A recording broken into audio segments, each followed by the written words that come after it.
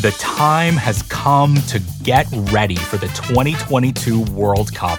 And what better way to prepare than by revisiting the World Cup's most amazing goals? I'm Brian Phillips. I'm making a podcast about the history of the Men's World Cup, told through the stories of 22 iconic goals. The show's called 22 Goals. It's out now on the Ringer Podcast Network, and we're having so much fun.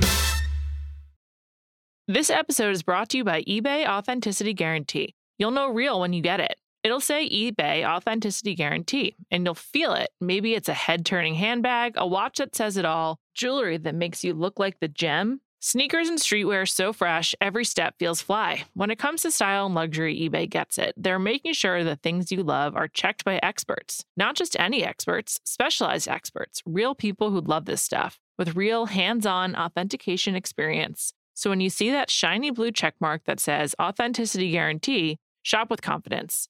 Every inch, stitch, sole, and logo is verified authentic through a detailed inspection. That's how you know that eBay's got your back. Because when you finally step into those sneakers, put on that watch, get your real gold glow up, swing that handbag over your shoulder, or step out in that streetwear, you'll realize that feeling is unlike any other. With eBay Authenticity Guarantee, you can trust that feeling of real is always in reach. Ensure your next purchase is the real deal. Visit ebay.com for terms. This episode is brought to you by Jiffy Lube. Cars can be a big investment, so it's important to take care of them. I once got a car that I started out with 25,000 miles on. I got it to over 200,000 miles because I took care of it. You know how you take care of a car? You take care of the maintenance, the oil, the brakes, all that stuff. And if you don't, you can have a car just completely fall apart. When your car needs maintenance, head to Jiffy Lube. They provide automotive excellence at speed. Get your oil change, brakes checked, tons of other multi-care services. It's all done by expertly trained technicians who actually care about taking care of you and your car. Jiffy Lube, car more. To find coupons and start an instant online estimate, visit jiffylube.com. Welcome to Jam Session. I'm Juliette Littman. I'm Amanda Dobbins. We got J-Lo back in our podcast. It's been like a month at least since we've last talked about her, but we're going to today, Amanda. I'm pretty excited. I'm thrilled. J-Lo plus The Crown. It's like a vintage jam session, but also a new and exciting jam session. And a random royal story that I'm really excited to get to as dessert after talking about The Crown. Check in on Lindsay Lohan and just, the general landscape. But I would like to start with J-Lo and her Vogue cover. Okay. I'm not sure if it's just my state of mind. I don't know if it's the coming holidays. I don't know if I'm going soft. I found this to be incredibly moving. And I almost cried reading it. The way that J-Lo talked about the deliberate ways in which she and Ben Affleck are blending their families and their children, I thought was really sweet. And J-Lo just being yeah, I'm just a romantic. That's who I am. That's why I changed my name. I don't know, it just really hit me. And then my favorite part of this, she says that Ben Affleck's ex-wife is an amazing co-parent. And I just thought that was really sweet. I don't know, Amanda. I really liked his profile. Sue me. I was charmed by it. I delighted in it. I don't think that I was as moved to my core as you were, which is maybe just cynical Amanda. And maybe a difference between who we are. I don't know. You never know. I feel like that's the joy of our friendship, is that it's a surprise. You don't know how each person is going to respond. It's a great point. This had a little bit too much therapy speak for me, which once again, I love therapy for myself, for other people in my life, for celebrities, for the world at large, has been great for humanity. Do I like hearing other people's book reports about their therapy? Not always. I don't know. I just, you know what I mean? I recognize the language while also acknowledging that it seems like she's in a great place, that therapy's been very helpful for her. She's very thoughtful about being a parent, which is really lovely. I agree. I got to be honest. I don't know whether Jennifer Garner read that one parentheses aside about her with like the same joy and like emotional movement that you did. And I sort of like chuckled at it personally. That's just the child of divorce in me speaking. But I thought it was classy, better than the alternative. I did note the next sentence was that Jennifer Lopez like does not have that same arrangement, which is the only mention of Mark Anthony, which I thought her ex-husband and the father of her children. So I thought that was noticeable. Especially because then she says the lowest point in her life was right after her divorce from Mark Anthony when she was a single parent and it was in 2011. Her career was not going well. Actually, I learned a couple of things. I wanted to talk about the therapy speak first because a lot of articles that we criticize, it's like implicit therapy speak. It's like regurgitated, like you've practiced saying it with your therapist. Jennifer Lopez being Jennifer Lopez like brings that to the next level. Here's a quote from J.Lo. The combination of them being her parents, was what I've had to figure out. It shaped what I liked as far as my personal life was concerned. Without infringing on their privacy, that was it. Who your mom is and who your dad is and how they love you and teach you to love become the positive and negative patterns that you have to overcome in life. And that's therapy. That's great. That's direct. That's thoughtful. Like, I'm not trying to criticize therapy. I will say, like, in my own life and my own therapy at this point, when they start talking about my parents, I'm like, yeah, I get it. Okay, like, our parents shaped us, like, sure, blah, blah. Like, at some point, I'm just like, my brain turns off on this. I love my parents. They're not listening to this, but you know what I mean. It's not Jennifer Lopez. It's not therapy. It's not the work. I agree that this is, like, a pretty sincere and also well articulated and like engaged version of it. It often seems like celebrities are using kind of therapy speak in order to avoid saying anything about themselves and also have not really applied any of the thinking actually. And I don't get that vibe here. So you're right. I don't know. I guess I was feeling cynical. I understand. On this particular one. On the career front, another thing she said that I thought was really interesting was she credits becoming a judge on American Idol as like revitalizing her career after a low point in 2011. And I thought that was really fascinating. And she basically says like doing a reality show made people like me. And if all I had to do was be myself, I would have done it sooner. That's a paraphrase, pretty close to the spirit of the article. As someone who covers reality TV for The Ringer, I was like, thank you, Jennifer Lopez, for validating this part of pop culture that happens to be massive, but is often undermined. So thank you. And two, I just thought that was like really interesting. You so infrequently hear someone of Jennifer Lopez's stature really like talk about a specific moment, especially when it's like as like at this point mainstream as American Idol, that I thought that was really fascinating. And also so true for many people. I would say like Blake Shelton and Adam Levine are only famous now because of being on The Voice. And there's just like a lot of people that have benefited from these competition shows. And this is the most plain I've ever read someone explain that. Yeah, it's incisive. It's savvy. Jennifer Lopez is an incredibly successful businesswoman and talent and works really hard at it, as we have always said. And she's also like, very talented, but I like the behind the curtain, like understanding of how all this works. And she's not ashamed of it also, which to your point is great, but she's just also, pretty matter of fact of it. I don't know why I was being so negative. I feel bad. I really enjoyed this and I really like her. Be you. I know, but I feel like my presence on this podcast up to now has not accurately reflected my feelings about Jennifer Lopez or this profile. So I agree with you. I thought that was great. Can I tell you a couple things that stood out to me? Yes, please. I really liked the answer to this sort of annoying question about the New York Times op-ed about changing her name. I don't think anyone in life, well, this is not true, that people should have to respond to New York Times op-ed sections, especially politicians and, people with public responsibilities. But this one is an exasperating question, even though I did also have that moment of being like, she changed her name. And does she really need to change her name? And, it's always projecting. It's always like your own feelings about this sort of stuff. But I thought the answer was great and thoughtful. And also it's her business and she can do whatever she wants. So I was very charmed by her. Yeah, I'll read it. It was nice. She says, people are still going to call me Jennifer Lopez, but my legal name will be Mrs. Affleck because we're joined together. We're husband and wife. I'm proud of that. I don't think that's a problem. Then she goes on to say that she didn't care about Ben Affleck becoming Mr. Lopez because it's not traditional. And then this is really the heart of it. Doesn't have any romance to it. Feels like it's a power move. You know what I mean? I'm very much in control of my own life and destiny and feel empowered as a woman and as a person. I understand that people have their feelings about it, and that's okay too. But if you want to know how I feel about it, I just feel like it's romantic. It still carries tradition and romance to me. And maybe I'm just that kind of girl. You know what, Jennifer Lopez?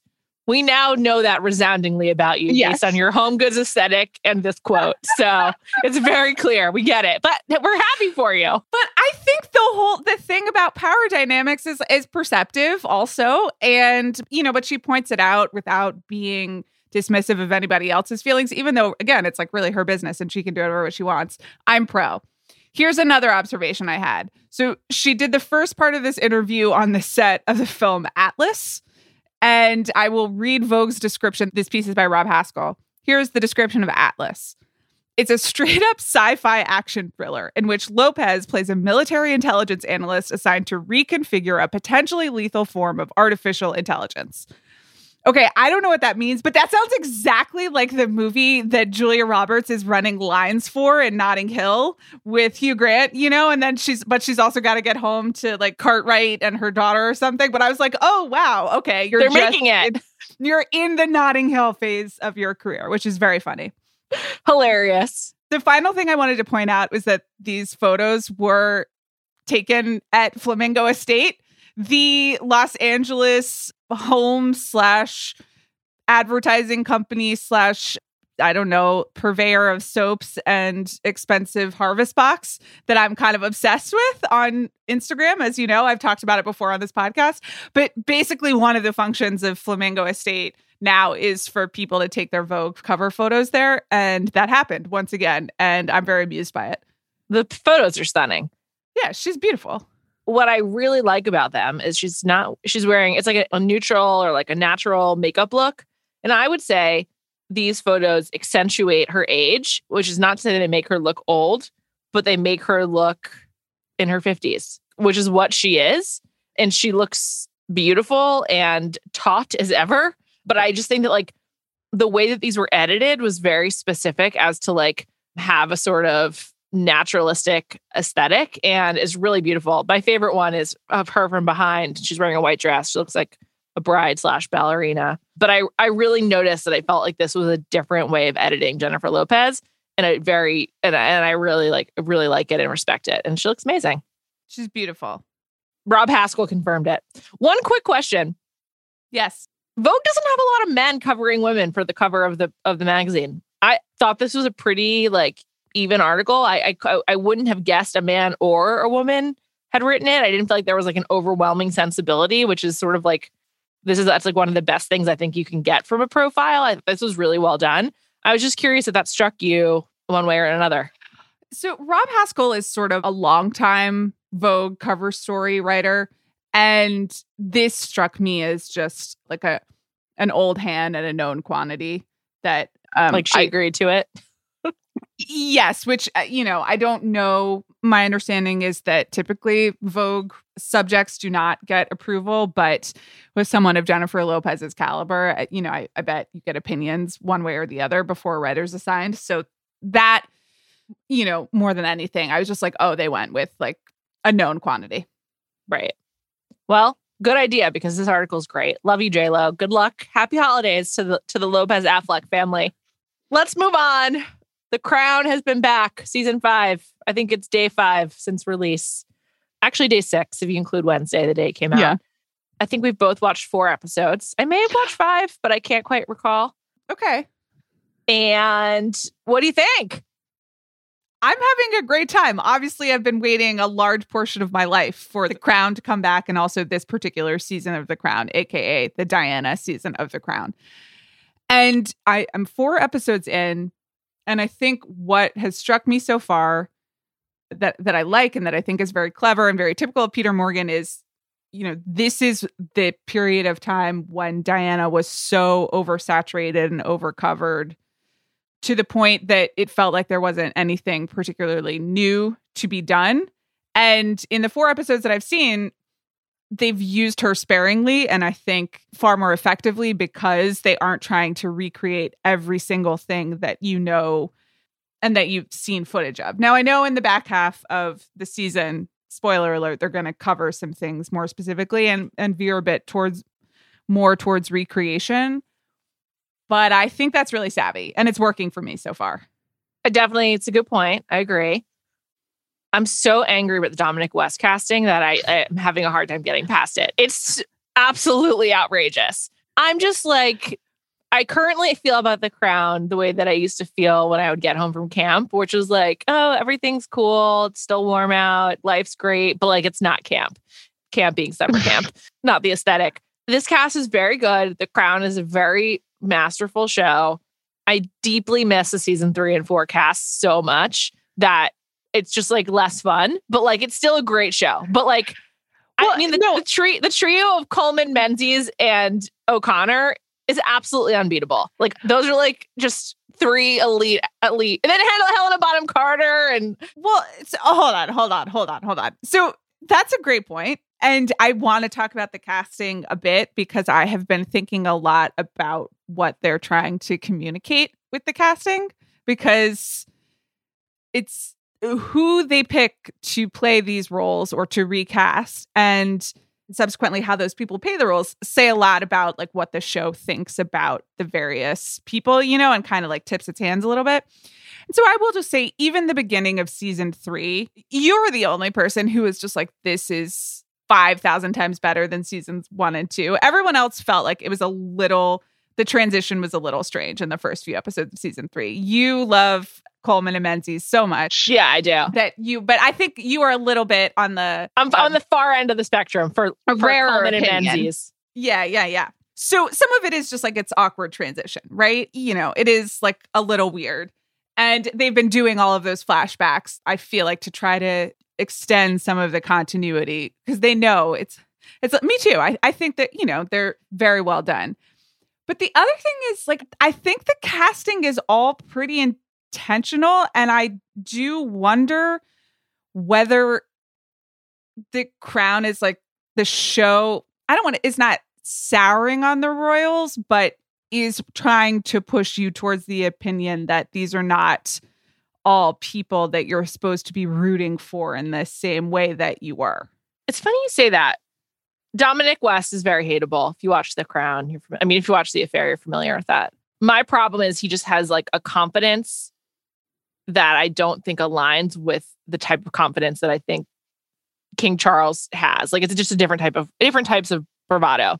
Putting him aside, I feel like Jonathan Pryce is playing Philip in a way that is much more, has a softness and a benevolence to him that Menzies did not portray and I don't think existed. So I have a problem with the Philip portrayal this time around.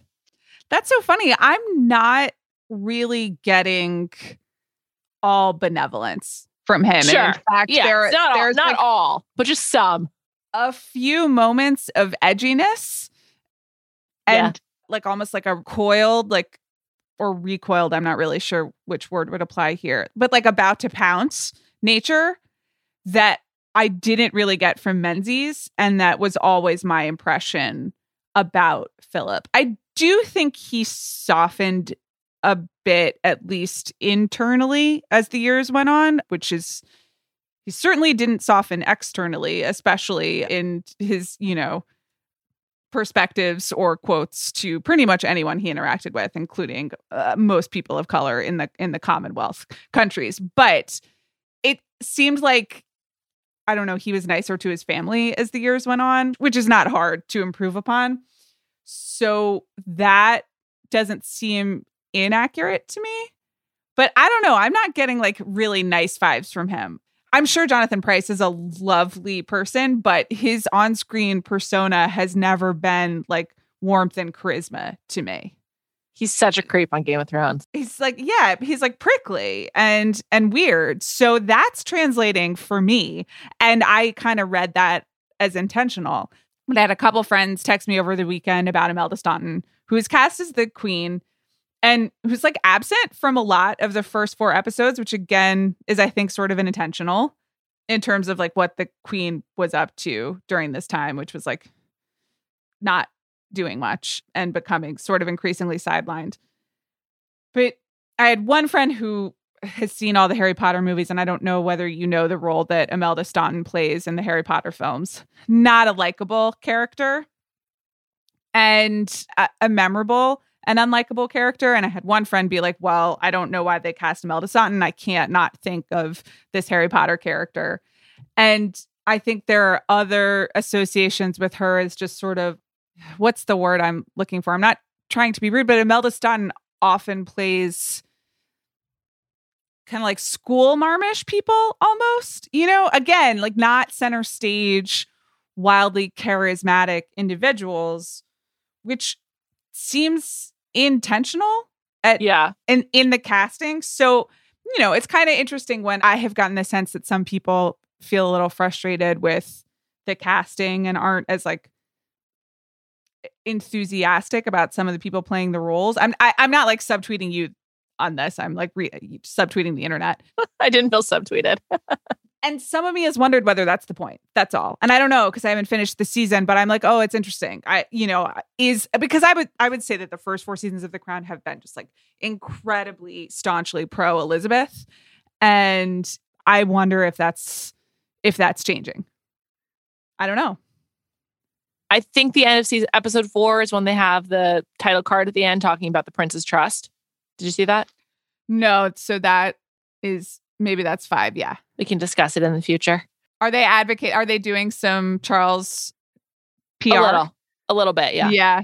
But I was also wondering if that like got the show released. Like, I don't think they ever were not going to release it, but given the relationship with the Sussexes and the pushback from people in England and the death of the Queen, I just wonder if they like made some last minute adjustments to soften things a tiny bit. But who knows? We can discuss that when we both finish the season. Yeah. On the Diana front, I don't think it's possible to like add anything to the Diana discourse after you read the Diana Chronicles, which I read at your behest. So I actually find the Diana stuff really boring. I'm just like, yeah, I'm like, yeah, we all know about this. Charles was kind of right. There's not a ton of there. And also, you and I also both just read the Palace Papers. And I'm like, if there was anything to add, I got it from the anecdote about taking Will to lunch with Piers Morgan. Like, I just feel like I'm good. So I've been really enjoying that there isn't like a ton of Diana. Yeah. That just warms my heart that you're at a place now where you're just like, I've read Tina, so I don't need this. I would love for the rest of the world to get to that place with you. I don't think they are yet. Yeah, I agree. And I think it's just also because she's so visually memorable, especially in this 90s run, you've seen a lot of the clothes, like her sweatshirts and like bike shorts thing had a whole fashion revival that I have been borrowing. So, no judgment. But if they were trying to just hit every note of that, it starts looking sort of like SNL parody, So I think telling the story through different characters and side characters. And, in one of the episodes that I watched, I think the only Diana on screen was like a billboard in Piccadilly Square. I don't know which square. London listeners can let us know. That just is like an advertisement for Andrew Morton's book, but it's with Debicki as Diana doing the pose. And I was like, oh, that's really clever, but that's it. And that's all you need to kind of She looms large, literally. Exactly. Though, I have wondered for people who are not as schooled in the Diana Chronicles as you and I are, whether they're able to fill in the gaps as much as we are. But like, maybe you don't need to, because once again, this is a fictional show. It's not like it's not history. Though it's so interesting. You and I both know it's fictional. And I want more Crown, first of all, always and forever, but also I think people can understand that. But the closer you get to real life, people watch this and it's less fun. Honestly, the closer it gets to real life, less fun I find it. Because like one thing that's also, I think with Imelda Staunton, that's a little bit hard with like this oldest version of the Queen on the show is that the Queen really didn't give a lot of speeches in like the last 30 years. Like she gave like the scheduled Christmas address and like things like that. So when she like speechifies or like delivers a monologue about like marriage or like her role in the church, it feels so dissonant from the media coverage of the last 30 years that it's kind of like harder to buy into that than like Olivia Colman being surprised when they watch themselves on TV, or Claire Foy, like, you know, just like feeling her way through this relationship with Winston Churchill. Like it's a lot harder to like feel immersed in it because we have so many data points to compare it to, especially you're right. Me. But it's a great show. I love the music. I think this is the best scored season. The way that it has like the choral version of Gilmore Girls La La's, I'm just like loving it. Yeah, dude. Which was like they introduced that with Diana last year, right? Yeah. It's a really well-made show, well-written. Like, oh my God, the budget has to be outrageous. The number of locations they use per episode. Well, I was about to say, I really think that their CGI palaces are getting a lot better. Yeah, I agree. It was tough going there in the third or the fourth season. Maybe I think like the houses the VFX houses couldn't keep up, but the palaces and all of the fake. Because I do think some of them are locations, and I think increasingly a lot of it is CGI, but it's looking better. Especially COVID seasons where they exactly couldn't do as much. Fun show. Love that it's popular. Just great stuff. This episode is brought to you by eBay Authenticity Guarantee. You'll know real when you get it. It'll say eBay Authenticity Guarantee, and you'll feel it. Maybe it's a head-turning handbag, a watch that says it all, jewelry that makes you look like the gem. Sneakers and streetwear so fresh, every step feels fly. When it comes to style and luxury, eBay gets it. They're making sure the things you love are checked by experts. Not just any experts, specialized experts, real people who love this stuff, with real hands-on authentication experience. So when you see that shiny blue checkmark that says Authenticity Guarantee, shop with confidence. Every inch, stitch, sole, and logo is verified authentic through a detailed inspection. That's how you know that eBay's got your back. Because when you finally step into those sneakers, put on that watch, get your real gold glow up, swing that handbag over your shoulder, or step out in that streetwear, you'll realize that feeling is unlike any other. With eBay Authenticity Guarantee, you can trust that feeling of real is always in reach. Ensure your next purchase is the real deal. Visit ebay.com for terms. On May 10th, Kingdom of the Planet of the Apes is coming to IMAX and theaters everywhere. What a wonderful day! This summer, one movie event will reign. It is our time. They stole my village. I know where they're taking your clan. Bend for your king. Never. Kingdom of the Planet of the Apes. Only in theaters May 10th. Tickets on sale now. Rated PG-13. Some material may be inappropriate for children under 13. This episode is brought to you by Cars.com. When you add your car to your garage on Cars.com, you'll unlock access to real-time insights into how much your car is worth. Plus, view its historical and projected value to decide when to sell. So when the time is right, you can secure an instant offer from a local dealership or sell it yourself on Cars.com. Start tracking your car's value with your garage on Cars.com. On the topic of royals, I was reserved a lot of times this one article from the New York Times in which the headline is Norwegian princess engaged to a shaman gives up her royal duties. Okay, so when you're saying you were served this, can you talk us through the various places it was served to you? When I opened up Google on my phone, it was like in the Discover feed, which is actually one of my favorite places to get articles. It was on my Twitter feed many times. Okay. Like people that you follow shared it? Or no, like the New York Times kept sharing it over and over. And I've muted so many people that I follow that I get like a ton of New York Times. I have a similar arrangement on an app that probably won't exist for much longer. Anyway. It's a story about Martha Louise, the 51-year-old princess of Norway. Her parents are King Harald and Queen Sonja, and they're still on the throne. And she has basically done something similar to Harry, but I would say even greater distance and with even more acrimony and frankly, far wackier details. I mean, do you have a sense that it's more acrimony or is it just weirder? I thought her parents' quotes were not particularly kind, but let me find the one that I particularly like. But would you like to explain what Louise is into? Sure. So Martha Louise, well, I would say that she's into, as Gwyneth Paltrow would put it, alternative modalities of pretty much everything. And the sort of inciting factor of her renouncement of her royal duties was that she is engaged to a shaman who has, in fact, been featured on Gwyneth Paltrow's website.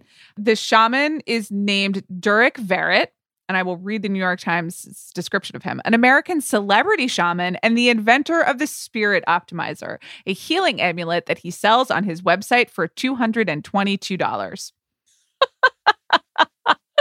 Here's some more data about her, Martha Louise. Her celestial interactions led her 15 years ago to co-found the center. It's a spiritual center that encourages its students to find their inner source of truth and make contact with the angels and the divine universe. She also communicates with horses and believes she gets messages from them.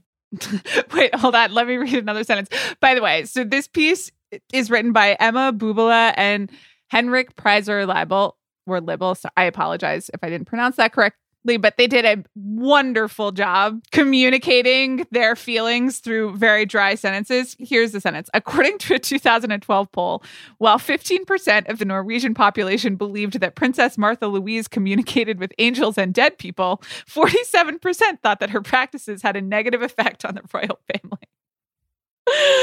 They also add her least popular ability, according to polls, was making contact with the dead, which she claimed in media interviews around 2010 that she could do. The next sentence is really good because it just references one of Norway's most famous clairvoyants who is like negating her in public. This is a really, really great. It's a really good article. Just like look it up, people. I just wanted to share it to make it clear that while the British royal family is the most famous to us, they're certainly not the wackiest. And they're definitely, I would venture to say they're not the worst. Though I don't know how you want to measure worst. Yeah, well, at some point, the alternative modalities verge into COVID fake claims, etc. I don't want to say like denying, but it's a source of misinformation, it would seem, and that's not great. And that does seem to be why her parents, the King and Queen of Norway, seem to be distancing themselves from what's going on here. This is what the shaman said, her fiance, Mr. Verrett. When he got COVID, he said in an Instagram video, he searched for a reason and found that he was a workaholic, constantly there for people and giving. He said he realized that he needed to take time to do his breath work and listen to the ancestors, and that he had used his white light bringer amulet to get the poisons out of my system. One could construe this as an advertisement for his amulet and also having nothing to do with science. So, so reasons to distance oneself. Anyway, please read this article. It's the New York Times international desk at its absolute best. So thank you again to these writers, Emma Bubola and Henrik Preiser Libel. Last note of the week, Amanda. Lindsay Lohan did a lot of press for her Netflix film, which I have not watched. And I got the impression that, much like us here at The Ringer, people just are embracing this moment with glee, which really is like the ultimate testament to the power of nostalgia. It's like a very funny thing to behold. I don't know. I've been enjoying it, and so is Lindsay Lohan, frankly. She seems like she's having a great time. I think everyone is embracing having Lindsay Lohan back on our radars in a healthier like fashion, in a non-depressing fashion. No mugshots yet. I have also not seen the film. What is it? Falling for Christmas? Falling for Christmas. Those who have, including our producer, Jade, I can't say they've embraced that with enthusiasm, would be like the early reviews. But, you know, it is nice to have her back. It's nice to see her on Ryan and Kelly and Jimmy Fallon. Yeah, to see her working again. Not that I've consumed the work. I'm not sure I plan to. Are you going to watch it, actually? I don't really get involved with these Christmas movies. I don't really care about them. I'm not really like a cheesy movie type. I mean, I like cheesy movies, like a specific kind, like theatrically released rom-coms, not Hallmark Christmas movies and Netflix Christmas movies. So it's probably a no. To be honest, I have a lot of TV going on right now as well. So okay, what else is on the lineup? Well, Sex Lives of College Girls comes back this week. So excited. Oh, that's exciting. Jody and I are recapping it for the Prestige TV podcast, so check that out. You know, The Bachelor still forsakingly is on. There's The Challenge. There's Housewives of Salt Lake and Potomac. There's those are big ones. I was thinking of watching Andor just because everyone's really into it. I do enjoy Andor. I'm not caught up because I had to put my life on hold in order to watch The Crown and also like 4,000 other movies that are being released right now. But yeah, Andor is very good. There's something else that was like legitimately good that I was also watching, but now I don't remember. I don't know. When I had COVID, I watched a lot of TV. It was great, as one does when they have COVID, I think. But yeah, anyway, I probably won't be participating, but who knows? Could change. Okay. Never know. Will you watch her next Netflix movie? It was a 2-picture deal, as they say in the biz. They just finished shooting it in Ireland. Right. And I believe that Aisha Curry is in it. Oh, wow. Okay. So you'll do non-Christmas, non-holiday, non-denominational, cheesy Netflix movie. I like Christmas. I like movies that are like fall into the Christmas genre, like National Lampoon, Home Alone, Family Stone, The Holiday. Sure. But I don't like the made-for-TV, like cheesy Christmas movies. I'm happy for Vanessa Hudgens, though. This is her time. One quick holiday follow-up, or holiday-related follow-up. Holiday the film, not holidays. Did you see that AYR sent Nancy Meyers some sweaters? No, I didn't. Oh, they did. Nice. And she posted, thank you. So on the one hand, I feel they probably owe her a bit more. On the other hand, I wish they would send me some sweaters, you know? Someone was recently raving about their jeans, and it wasn't you, someone else. Yeah, I haven't tried the jeans, but those button downs, I'm telling you. People love them. They've gotten me everywhere. So it's not a coastal grandma thing. I'm not a grandma yet. Yet. Neither am I. Thank you to Jade Whaley for producing this podcast. Thank you to Peter Morgan for bringing us joy. We'll be back next week.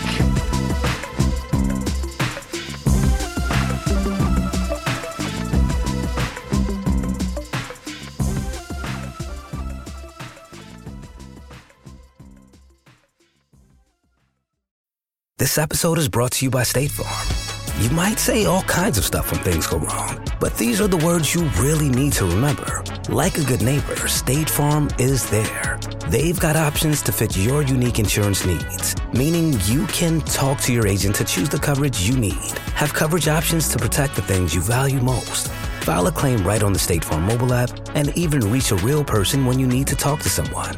Like a good neighbor, State Farm is there.